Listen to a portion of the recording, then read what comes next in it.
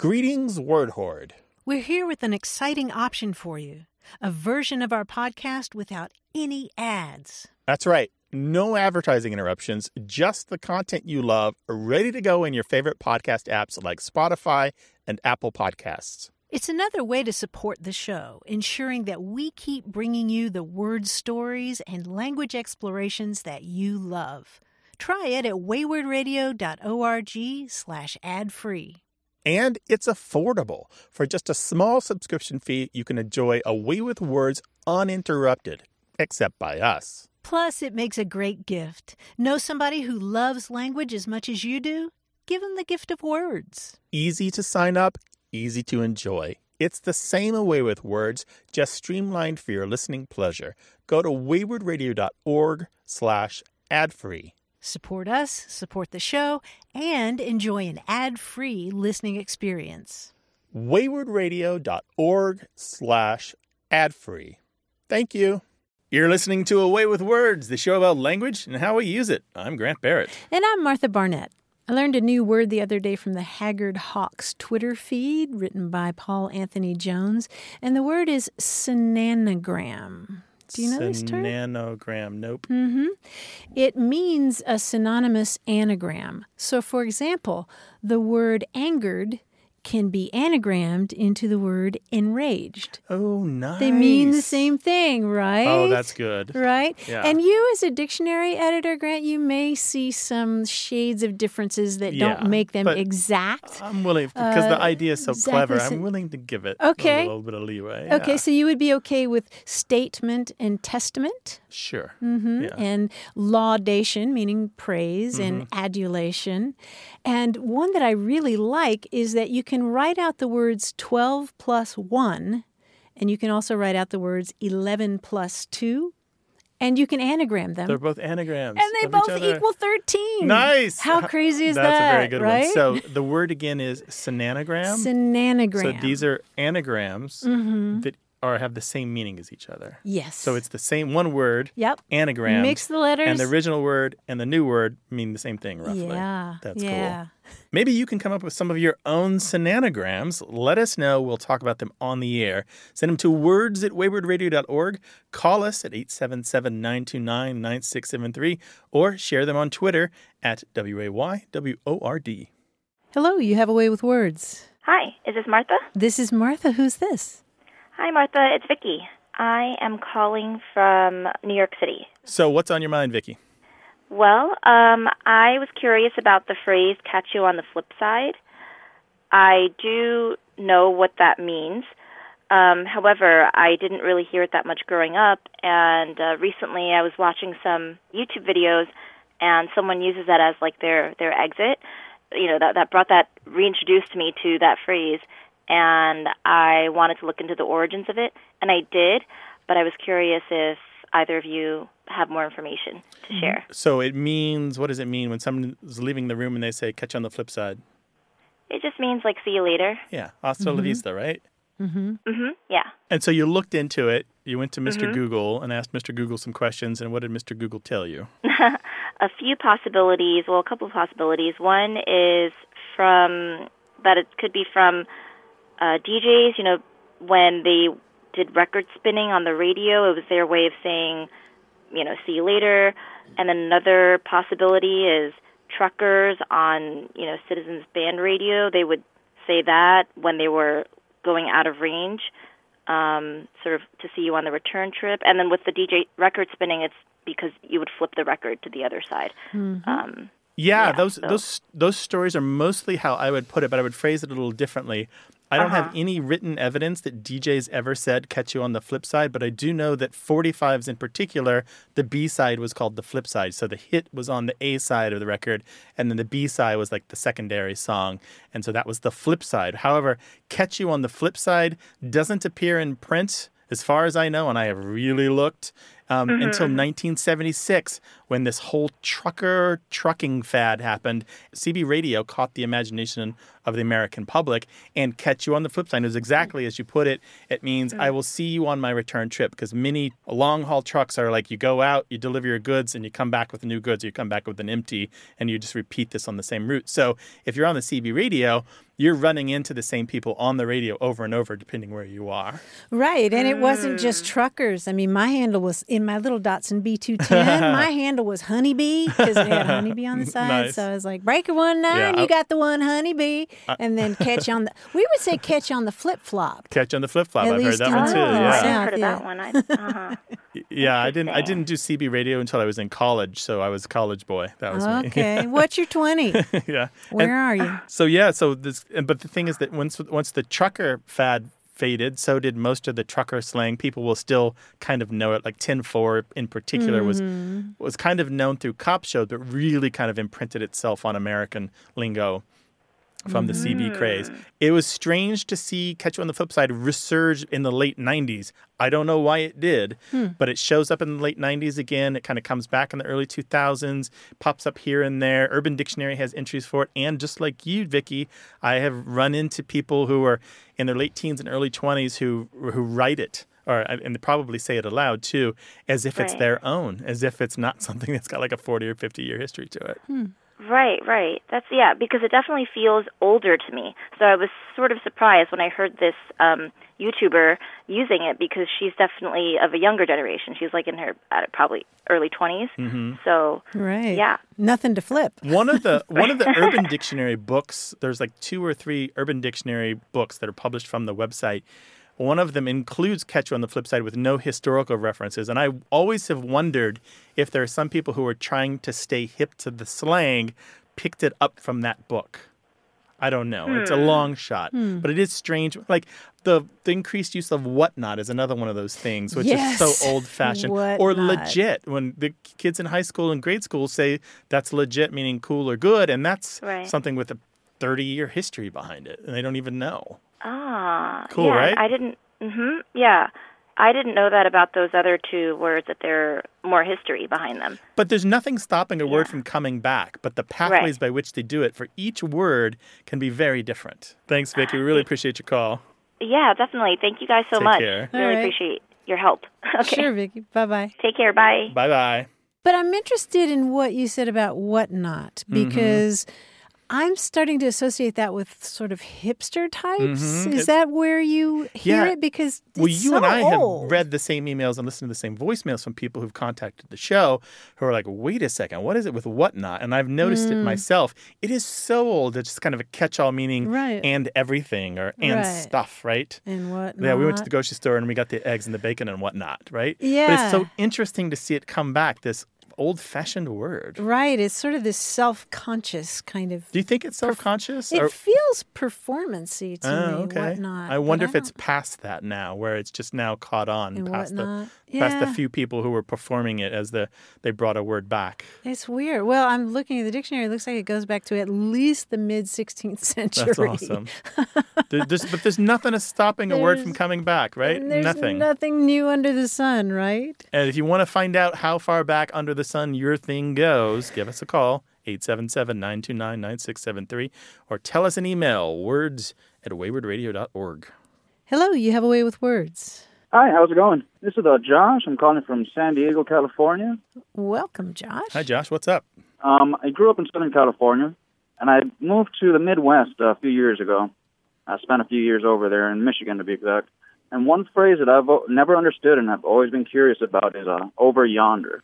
Anytime I ask for an item or where someone is or how to go somewhere, they tell me, oh, it's over yonder. I ask, where's the soda? Or they call it pop for some reason. Hey, where's the soda? Oh, it's over yonder. Now, I got the general idea of maybe it's somewhere far away or over there, but never really understood the who, what, when, where, and why about it. Over yonder. Wait, so was the soda within sight when they said over yonder? Would it be out of sight, maybe in another room or... Usually out of sight when I had no idea where something or somewhere was. That's one of the things about yonder. You almost never say it if it's a thing that you can see. And it usually means a fair bit of distance, like it's going to take you some time or effort to get to it. So it's not just there, it's not you would never say over there and over yonder are synonyms. It's mostly still used. It's used across the country. Let's just say that. It's not that common. It's a little more common in the American South. And it has a flavor of being rustic or old-fashioned to most people. Even to people who say yonder, they still think of it as being kind of a country word or something that they inherited from their parents or grandparents and not something that, they don't think of it as contemporary. I heard it more when I was out in the country than in the city. Yeah. So it was mostly the country folk that said it. Yeah, I think of it without R's. Over yonder. It's over yonder, Martha Ann. Go get it. That's your Kentucky heritage, though, right? North Carolina, right, maybe too. Yeah. Lack of R's in there. Yeah.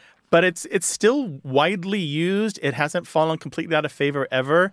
It's not used nearly as much in the other parts of the English-speaking world, but I wouldn't call it exclusively an Americanism. Yeah, it's super, super old. It goes back to the 15th century, I think, 14th century. Yeah, and has some similar words and varieties of German and Germanic languages. Okay, so it's usually used when something's out of sight, far away. Yeah. Far, far away. Yeah, yonder is typically like it's going to take you time and effort to get to it. Yeah. I always had the general idea, but never had it confirmed. And no matter who I ask, I could ask 100 different people in Michigan, and they'll all give me a different answer or just have no idea what it meant. So thank you. I have a question for you. I got to tell you, too. You said you grew up, so Michigan and Southern California, but your accent is telling me a different story. I've heard that throughout my life. My first language is actually Spanish. I grew up in Southern California speaking a lot of Spanglish. Great. But I've had people tell me that I sound Irish, Australian, or just can't pinpoint it. Okay. It is a unique and novel idiolect. It's beautiful. It's interesting. You've got a thing happening there that I really like. Well, thank you. Really appreciate it. You get complimented on it? I get asked a lot, too. I work in customer service, so every customer, there's always someone asking me, where are you from? What part of the world are you from? What's your culture? Yeah. They very rarely pinpoint it that I'm Hispanic. Uh-huh. That's cool. Joshua, thank you for your call. Really appreciate it.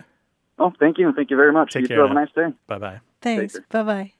The cool thing about Joshua's call is that you think, I'm going to travel to another country and experience other cultures. But the truth is you can just go to Michigan or anywhere, right? You can move across this country or even to the neighboring next state, next county sometimes, and encounter people who don't talk like you. And who have always talked that way and have no idea what you're talking about when you're fascinated. Yeah, and why do you sound like the strange one? How many emails? I bet if we searched our email box for the phrase, looked at me like I had two heads, I mean, there would be so many emails from people who moved across the country to a new place and used not a even term, that far right? sometimes, a word or a phrase. Yeah. Well, we know that's you. I know it's happened to you. Give us a call and tell us about it. 877-929-9673. Or email us the whole thing, words@waywardradio.org.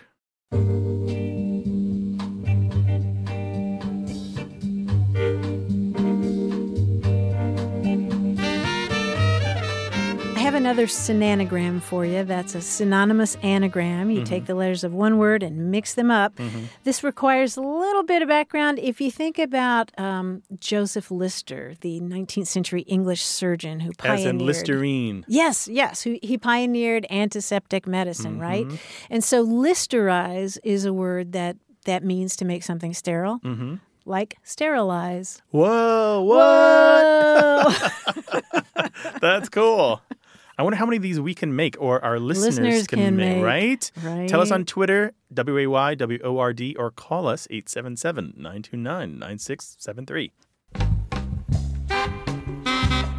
This show's about language examined through family, history, and culture. Stay with us.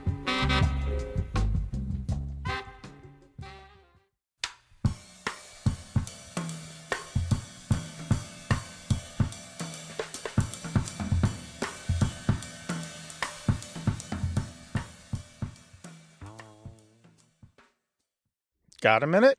We need your help. Head over to gum.fm/words and share your thoughts in our quick survey. Your feedback matters. It's the backbone of our show's success. Thanks for making our show even more successful. That's gum.fm/WORDS. Thank you. You're listening to A Way with Words, the show about language and how we use it. I'm Martha Barnett. And I'm Grant Barrett, and we're joined by our quiz guide, John Chinesky. Hi, John. Hi, Grant. Hi, Martha. Hello, John. Hi. You know my wife, Jennifer Michael Hecht, the author? And poet, yes. Jenny and I were talking the other day, and she mentioned the phrase, lawyer up. And so we just discussed how amusing we find that term, though, of course, I'm sure it's not amusing to anyone who has to lawyer up. I said, the kitchen faucet is leaking again. I'd better. And she said, yeah, go ahead. Plumber up? Plumber up, yes. Now, this would be too easy if I just mentioned instances where you need an occupation. Doctor up, waiter up, masseuse up. Yeah, that's right. So, right. So instead, I'm going to give you a clue in which I need to up, and the resulting phrase will also be a different up. Okay, here's the example. I'm in my car. I'm trying to change gears, but I'm getting a little verklempt about it. That would clue. Shift up. Gear up. Gear. No. Oh, that was good. What do you say when someone's getting a little They're tearing emotional? up, tearing up. I can't talk. Choking up. Choking up. Yes, Oh, you're right. trying to change gears, so you need to Choke Man, up. That Gotcha. took a Choke up, while. right. Okay, yeah. This could be a very long Do you quiz. actually have to manually do choke on an automobile in this year? anymore. I don't know. It's an old-fashioned. What are you clue, I'm driving? sure. No. Yes, Clutching up. A flivver. I'm driving a flivver. Right? Look it up, everyone. Yeah, so let's clue up. They put me in charge of the pancake breakfast for my son's Little League team. I'd better Batter up. Batter up. batter up. Yes. A nice one to start off with. Coincidentally, all that cooking has made me hungry.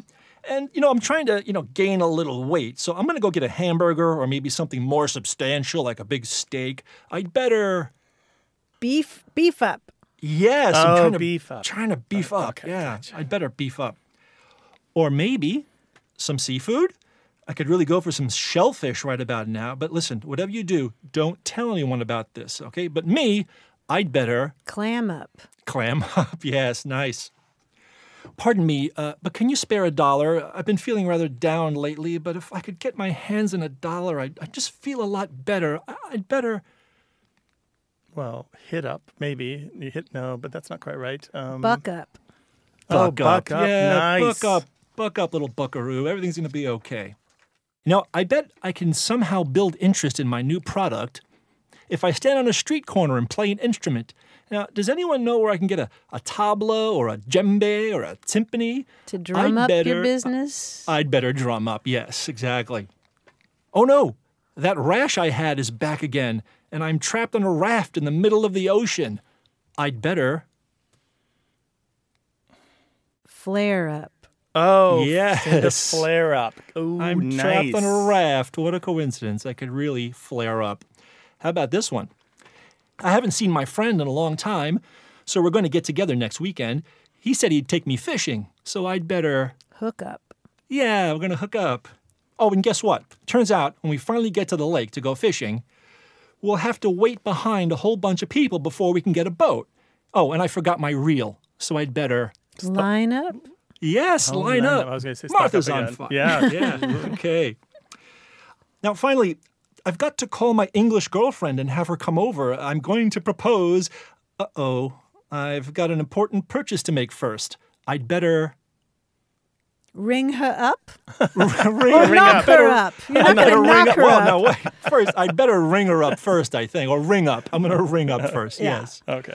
Well, that was great. You guys were up to the task, so nicely done. Oh, Thank you so Yeah. much. Appreciate it.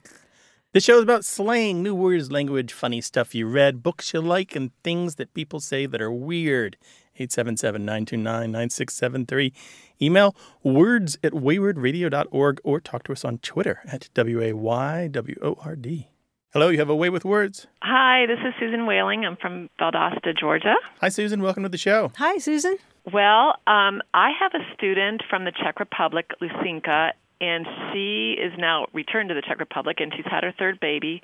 And she wrote me a message asking me to find an American dictionary, an English dictionary that would verify her son's name. She wants her baby to be called Lysander, and the Czech government doesn't allow her to use the name unless she can prove its existence.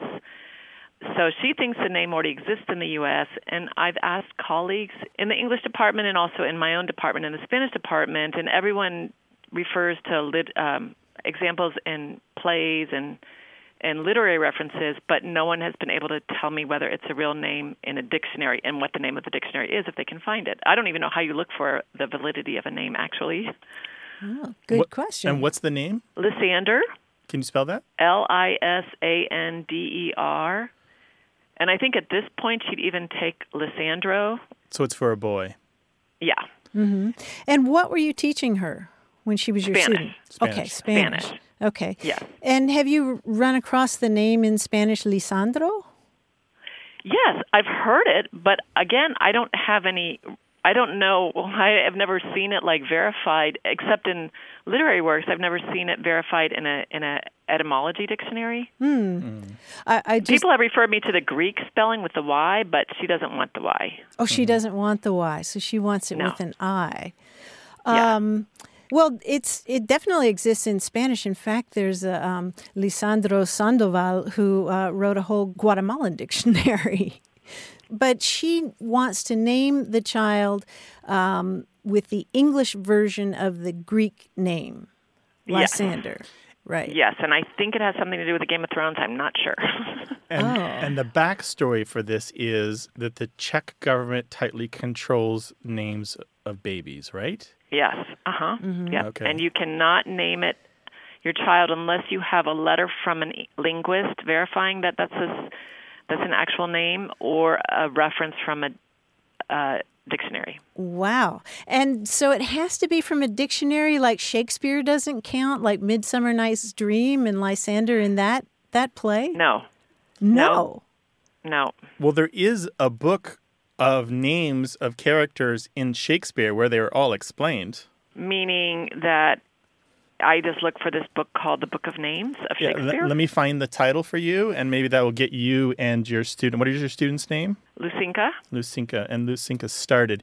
So what's really interesting, as we're looking here, the story behind this is that the Czech government, like a lot of governments, controls the names of children, and partly this is to maintain social cohesion and kind of cultural traditions, right? The French used to be more tightly controlled about this too, but they relaxed quite a while ago. And there's a story that when Dances with Wolves came out and Kevin Costner became well-known worldwide for that movie, that suddenly there were all these baby Kevins born in France. And it was very kind of upsetting to the traditionalists who didn't like this very obviously non-French name and the showing up in the baby registers and then in the kindergartens and the grade schools. So she wouldn't be okay, Susan, with Lysandr. Is that correct? Oh, that's too bad because it's right here in the Merriam-Webster dictionary. Would the Spanish version be okay or no for her?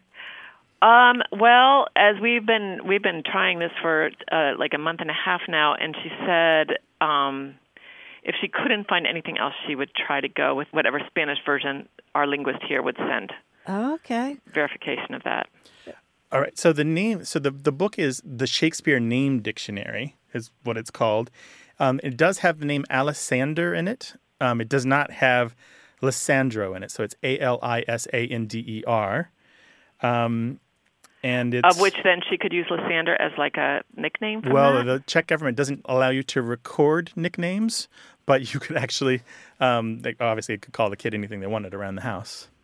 So it's in Love's Labour's Lost. Okay. And so the book is the Shakespeare Name Dictionary. It's by J. Madison Davis and A. Daniel Frankforter, Forter. Okay. And so it's a really interesting book that talks about the names, where they appear, a little bit of history, if there is some, talks about different versions of the name as they appeared in different versions of Shakespeare over the centuries. It's a 1995 from Routledge. Oh, gosh, that's so helpful. Okay, I will certainly pass that on. And, well, you just mentioned that other countries, so how many countries do limit names? Quite a few of them. Yeah, quite a few. Yeah, I think Germany, at least they used to have a rule where you couldn't use a name that didn't specify the gender of the person. Interesting. Oh, that is so interesting. Okay. It varies by country, and some of them have the rule or the law and they don't enforce it, and some of them have the custom but not really the law. And even in the Czech Republic, I understand that a lot of it is really as much custom and tradition as it is law. Like if you can persuade somebody, like you said, with a letter from an authority, then you can get the name that you want, but you really have to work for it. And as a matter of fact, there's a well-known book. I don't know if you've Googled this at all. There's a well-known book of baby names that is updated every few years by a linguist. And I don't know how to pronounce this name, but the book's title is What is Your Child Going to Be Called? And it is a list of baby names. And this is the book that most Czech people pick their names from in order to get around this difficulty. Wow. Yeah. Oh. It's really interesting. Another place where they get their baby names is something we don't really do very much of in the United States. They have name days. So there are names assigned to each day of the calendar. And if you're born on that day, perhaps you'll get one of those names. It definitely happens in Latvia. Yeah. Traditionally, is that like the Catholic tradition of naming children saints' days? Yeah, like the saints' days. Yeah. Yeah, you celebrate your name day rather than your birthday. Or you do both if you're lucky. Yeah. But yeah, if you're born on a particular day and there's a saint who is closely associated with that, you might just get that name, either the feminine or the masculine version of it. Well, we're pulling for her in any case. Yeah, let us know what she comes up with. It's weird to come up against the bureaucracy for a name, at least to an American. Where that's just crazy. I could name my child Scooby-Doo if I wanted, and then nobody's going to stop me. Right. Thank goodness and you so didn't. that's been everyone's response is like none of us knew that there were places that existed that limited you in your naming of your child. Yeah. No, there are fascinating, right? I can't imagine that happening in Spanish. Susan, thank you so much for your call. I really appreciate it. Well, thank you. Thank you for your help. All right. Have a good day. Thanks. Right. Bye-bye. Bye-bye. Well, we know that naming is interesting wherever you happen to be, whether you're a junior or a senior, or you come from another culture where one name or 3 names or 9 names are common. Tell us the story, 877-929-9673. Hi, you have a way with words. Hi, Martha. Hi, Grant. This is Melissa calling from Montreal, Quebec. Hi, Melissa. Welcome to the show. Thanks. So I was at an exhibit that was about gendered cultures in beer and fermentation industries, like starting from way back in the 1600s, like all the way to now. And my friends and I, who are also word nerds, were standing around this book that was under a display case that was super old. It was from 1690-something. We noticed that the S's in a lot of the words in this book had been replaced with a lowercase f without a cross. And we were trying to figure out what the pattern for that was, because not all of the words were replaced with the lowercase f. So, for example, some of the words that used the f were cheese, strength, somewhat, and reason. And then some of the words that used s were stomach, husband, thus, and salt. So, yeah, my question for you guys is, what is the pattern? Is there a pattern, and what is up with this weird F? Well, first, chief. I would like to eat some chief. That would be amazing. Nacho chief. The other thing I want to say is, not only is it amazing that you're looking at something so old like that book from the 1600s, but that you can still read it, even with the weird typography, right? The other thing is, the final thing is, I guess, not final, but that's not an F. It's still an S. Even though it looks like an F, it's called a long S. And there was this thing that happened when typography first happened, when we first started coming up with mechanical printed documents. Many of the typefaces were borrowed from the Roman era, and they had this character that represented an S that appeared in the middle of documents that was a kind of S. So you had one version of it at the beginning of a word, another one in the middle. And we kind of half borrowed it, as did many of the other languages in Europe. And for a long time, for centuries, following different kinds of rule sets, and I'm going to put a little note to come back to that later, you would use that long S in certain circumstances. Now, in the 1700s, it was one thing, and in the 1400s, it was another, but there was some consistency. And if you were working in French or Italian or Welsh or German, your rules might be different. But in English in general, the regular S would be used for capital letters. Like, you won't find a long capital S, so you would use the nice snake-shaped one. You tend to use it at the beginning of words. And if you look at the U.S. Bill of Rights, At the very top of the document, the original document, Congress of the United States, you can see another one of the rules at play. You can't have two long Fs right after each other. So any word that has a double S, the first one is going to be the long S, and the second one is going to be the standard curvy snake S, or the round S as it's known. So writing the name Melissa. Yeah, Melissa would be M-I-L-I, long S, round S, A. Yeah. And the long S is the one that looks like an F? Yeah, it looks like an F. It either doesn't have a crossbar, or it only has a tiny bit of a crossbar that goes out, I believe, to the left only. And it tends to be, in some typefaces or some handwriting, a little longer than the F as well. The bottom of it extends further below the baseline of the writing. But it's not 100% consistent. If you want like a full examination of this, there is a really interesting blog entry by the antiquarian Andrew West. He's got a blog called Babelstone, B-A-B-L-S-T-O-N-E, Babelstone.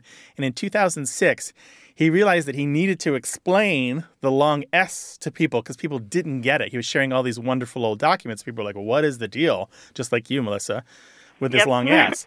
And so he came up with this bullet point list of all these different characteristics of the long S in general. And he kind of also talks about how it changed over time.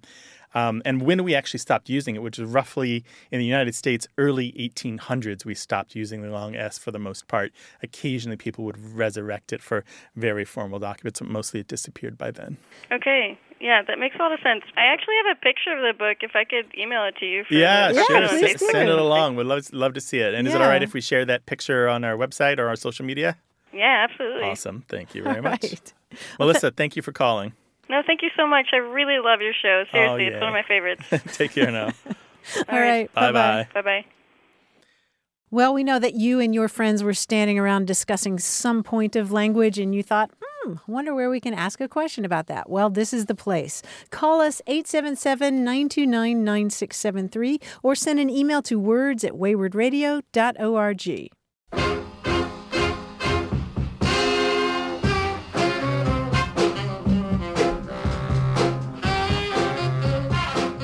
We were talking earlier about name laws in different countries that restrict what people can call their babies.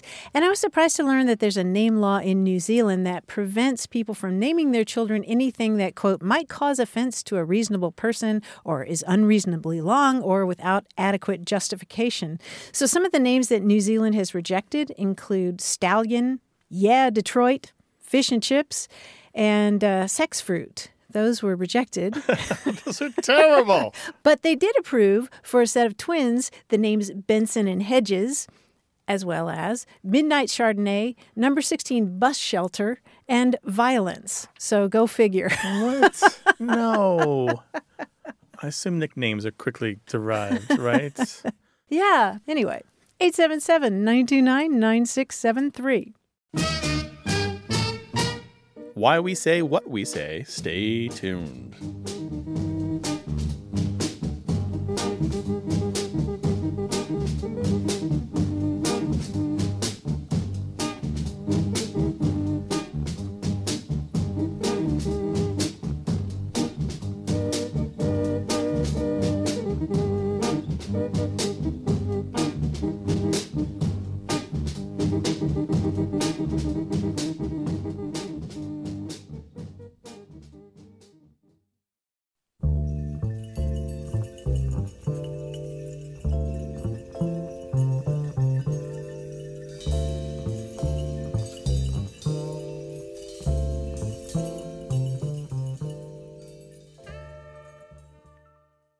Hey, we've got something special for those of you who love our show but could do without the ads. That's right. Imagine a way with words, the same engaging conversations, the same deep dives into language without advertising interruptions. We're talking about our ad-free podcast feed. It's sleek, clean, and it's just for our supporters. It's at waywardradio.org/ad-free. It's inexpensive, easy to sign up for, and works with all major podcast apps like Apple Podcasts and Spotify. It's an affordable way to support the show and get a seamless listening experience.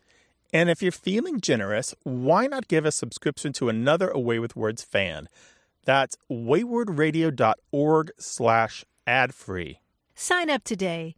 Your support means the world. waywardradio.org/ad-free. Thank you. You're listening to Away with Words, the show about language and how we use it. I'm Grant Barrett. And I'm Martha Barnett.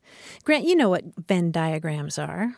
Yeah, the two circles, each with meaning, and where they intersect, there's the thing that they have in common. Right. And my whole life I've known those as Venn diagrams. But, you know, John Venn, who popularized them in the 1880s, wasn't the person who invented them. That was Leonard Euler. Euler, like O-I-L-E-R, Euler? Well, it's spelled E-U-L-E-R, but he was Swiss. Gotcha. And he had introduced them almost a century before. And, you know, there are a lot of concepts like this, a lot of terms that we have that are associated with one person, but were actually discovered by another person. Say Halley's Comet, which was familiar to, people back in before the birth of Christ. Right. And even the Bechdel test, which is that test that's used now to determine sexism in movies, right? Or a minimum amount of attention paid to women that doesn't focus on men, right? Right. It's like the barest minimum. Right. And that's credited to Alison Bechdel, the cartoonist who did the comic strip Dykes to Watch Out For and wrote Fun Home. But she's always tried to make the point that she didn't come up with that. Her friend Liz Wallace did, but she got credited with it. It's called the Bechdel test. And I found out that there's a term for this actual phenomenon of things being attributed to somebody who didn't actually come up with them. It's called Stigler's Law. And did Stigler come up with it? No, he didn't. That's the thing. Of course not. Or at least he says he didn't. He's a University of Chicago statistics professor who wrote about Stigler's Law of Eponymy in a 1980 publication that states that no scientific discovery is named after its original discoverer, but he himself credits it to a sociologist named Robert Merton. That's cool. Stigler's Law, that an idea won't be credited to the person who actually came up with it. Right. And it's true, right? I mean, it throughout is true. history. And words kind of behave the same way. The person who coined words is usually far less known than the person who popularized them. Exactly. Right? Yeah. If either are known at all. Yeah, it's funny the way language works, right? Stigler's Law. Yeah, there's a long list of these. I mean, if you can even look on Wikipedia. I mean, the Fibonacci numbers, Fibonacci didn't do that. No. That was written about in Sanskrit by Indian mathematicians like years and years But years Fibonacci brought it to European attention? Right. So often somebody who popularizes an item isn't the one who actually came up with it. Ain't that just the way? Somebody always taking your credit. Right. Stealing your thunder. 877-929-9673. Email words@waywardradio.org and talk to us on Twitter at WAYWORD. Hello, you have a way with words. Hi, this is Ari. I'm calling from San Diego. Hi, Ari. Welcome. Yeah, so my question is about adverbs. So I started writing a little bit of fiction, mostly just out of a fun new hobby, and I'm kind of scouring the internet a little bit, and I keep coming across these do's and don'ts of fiction writing, and most of them are pretty helpful, but I keep finding one particular rule that kind of sticks out in a way that I wanted to seek your opinion on it. It's having to do with Stephen King's advice that the road to hell is paved with adverbs, and apparently adverbs are like this mortal sin in the fiction world, and I wanted to know what you guys think about that. Yeah, I've read that Stephen King advice about adverbs, and he's not the only one who says that adverbs should be avoided, right? Oh yeah, a couple people are really strong believers of it, and I went back and I found a few that I had used and replaced them with maybe a different verb or maybe a metaphor, or just rearrange the sentence a little bit, and I did like it better. But there's a few that I look at and I go, well, what's the harm in that? But I just wanted to know what your take was on someone completely removing an entire literary device out of their writing arsenal.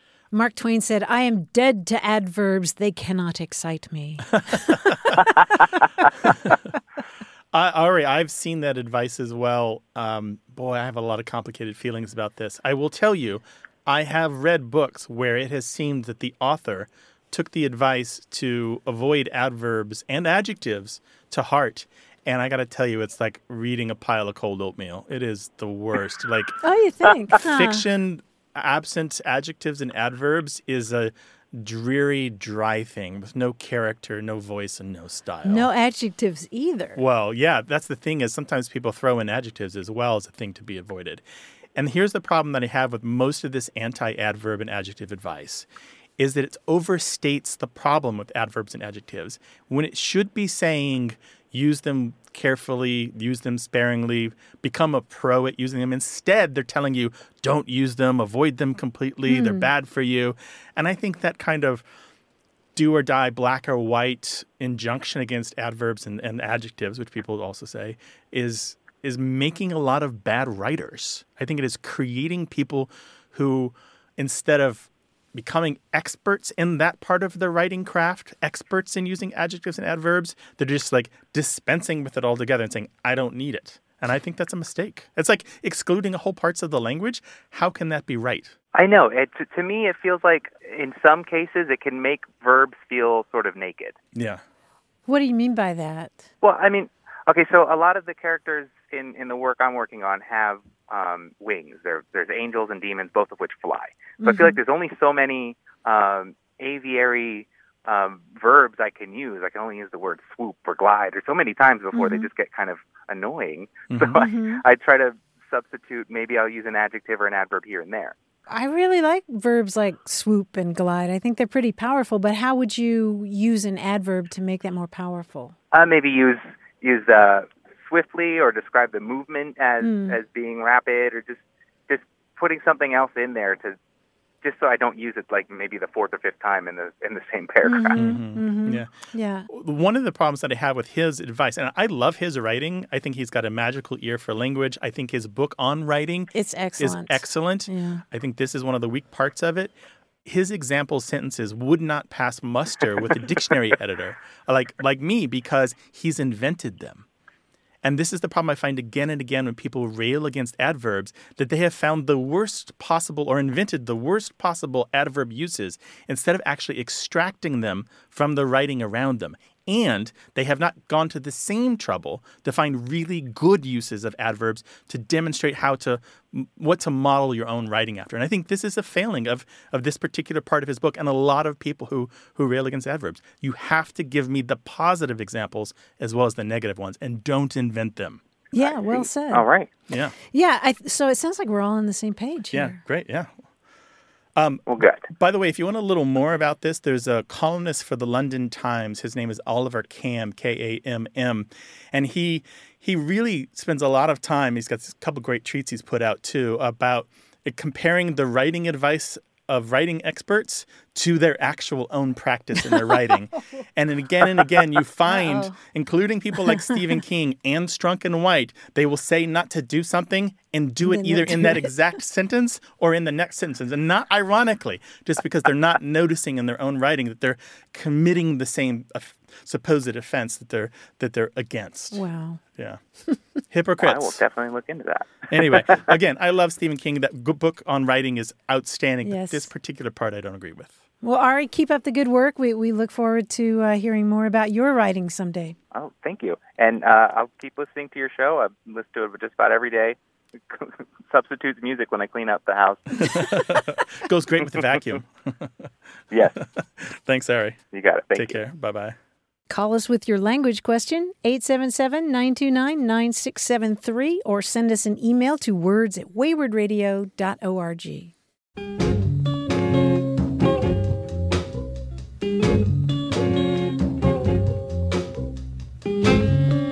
We were talking earlier about synanagrams or synonymous anagrams.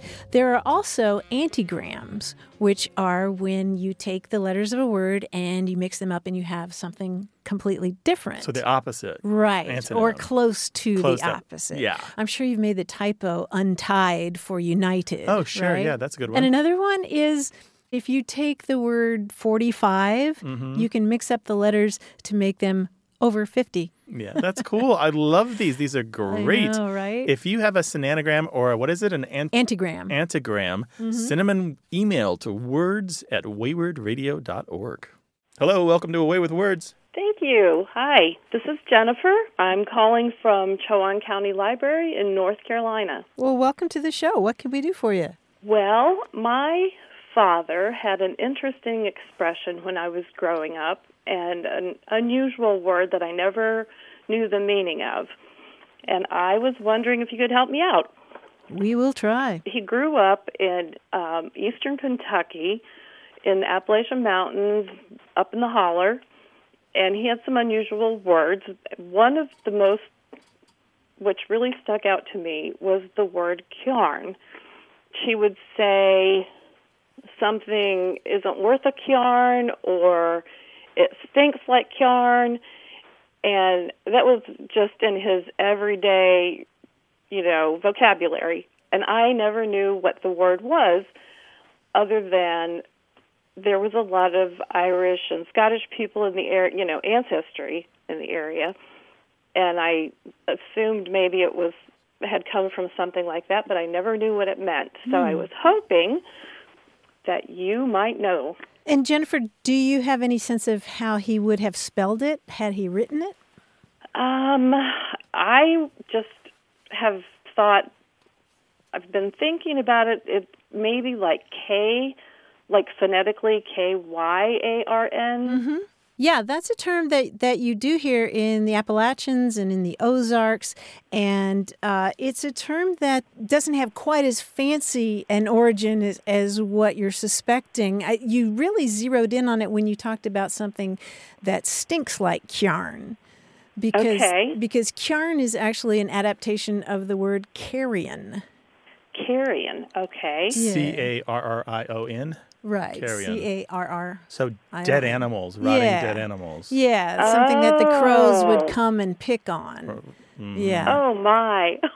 So if something stinks like carrion, it's the worst. Yeah. Then it really is a stinky thing. Mm-hmm. The word has been expanded to mean just like your house looks like yarn or something. It doesn't have to be something that's really gross. It could be your house is really disorderly or something. Somebody might describe it as that. Oh, that's interesting. Okay. But yeah, I've seen different spellings of it exactly the way that you were talking about, K-Y-A-R-N, C-Y-A-R-N, but it's sort of pronounced with this kind of yarn. So Jennifer, thank you so much for calling. Well, thank you for having me. I appreciate it so much to learn this. Call us again sometime with the rest of your father's words, all right? Have a great day. Bye-bye. You too. Bye-bye. 877-929-9673. Email words@waywardradio.org. Talk to us on Twitter at WAYWORD. And look for us on Facebook. Just search for Away with Words and join the Facebook group. Welcome to Away with Words. Good morning. Good morning. Who is this? This is Lynn McCullough from Ferndale, California. Hi, Lynn. Welcome to the show. Hi, Lynn.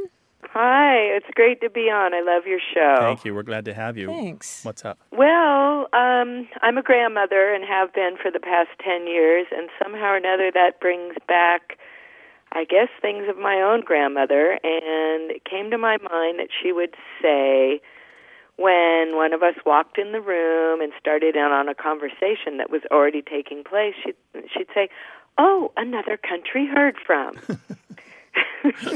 And I never heard anyone else say it, and I didn't think about it for a long time. And then I started sharing things like that with my grandkids. Nice. And I just wondered who else says that. Uh-huh. And so what was the sense of that phrase when she used it? Well, you didn't feel badly. You just felt like kind of recognized, I thought. Oh, I see. Oh, it wasn't dismissive. It wasn't like It wasn't like, who asked you? Why are you talking? No, because she wasn't like that. No, okay. It was fun. It was like, oh, another country heard from. Oh. Yeah, no, it wasn't. She was not grumpy. Oh, that's really sweet. You know, the context I've heard that in more often is when a baby cries.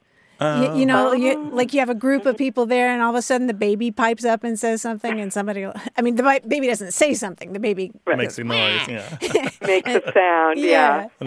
And somebody will say, "Oh, another country heard from." It made us feel like we were a country that she wanted to hear. Oh, nice. Oh, that's adorable. That's great. Well, yeah. I asked about the negative interpretation because traditionally it has been kind of a smart remark. Traditionally, it was the kind of thing where you might say to like, oh, everybody's got an opinion, you too, or there are meaner ways to say that, but kind of a way of ridiculing somebody who pipes up when their voice isn't wanted or their ideas don't need to be heard. Yeah, I can imagine that. And you just used the term piping up. Or piping in. She would have used that as well. I see. Interesting. Yeah. And what's cool about this phrase is that there's an earlier version of it, which is another county heard from. Another country heard from is a corruption of that. And that goes back to the old days when we didn't have instant election results. You know, we didn't see the results of, say, a presidential election in real time or the same night of polling. Weeks, right? Or months even. Weeks and weeks. Oh, yeah. And back in the day, in the 19th century, people would say another county heard from, or newspapers would announce another county heard from. You know, the election results are still coming in slowly because you don't have the same kind of media that you do today. And interesting. Yeah, and there's a story that word historians have talked about for a long time. Yeah, the 1876 election of Rutherford B. Hayes. Rutherford B. Hayes. Rutherford, relative of his. Yeah. You are? I think I am. Wow. And Samuel Tilden. It was a close-fought election. And even down to the wire, nobody knew who was really going to win it. And the results kept coming in from all these different counties from across the country and kind of pushing it one way or the other. And so you would get these subject lines of these little paragraphs or even whole stories in the newspaper that would say, another county heard from. However, that term, another county heard from, was used previously to that election. So although the story kind of connects it to that one contentious election, you can find it as far back as 1868, and it shows up in advertisements and letters to the editor and a lot of things that don't really have anything to do with politics.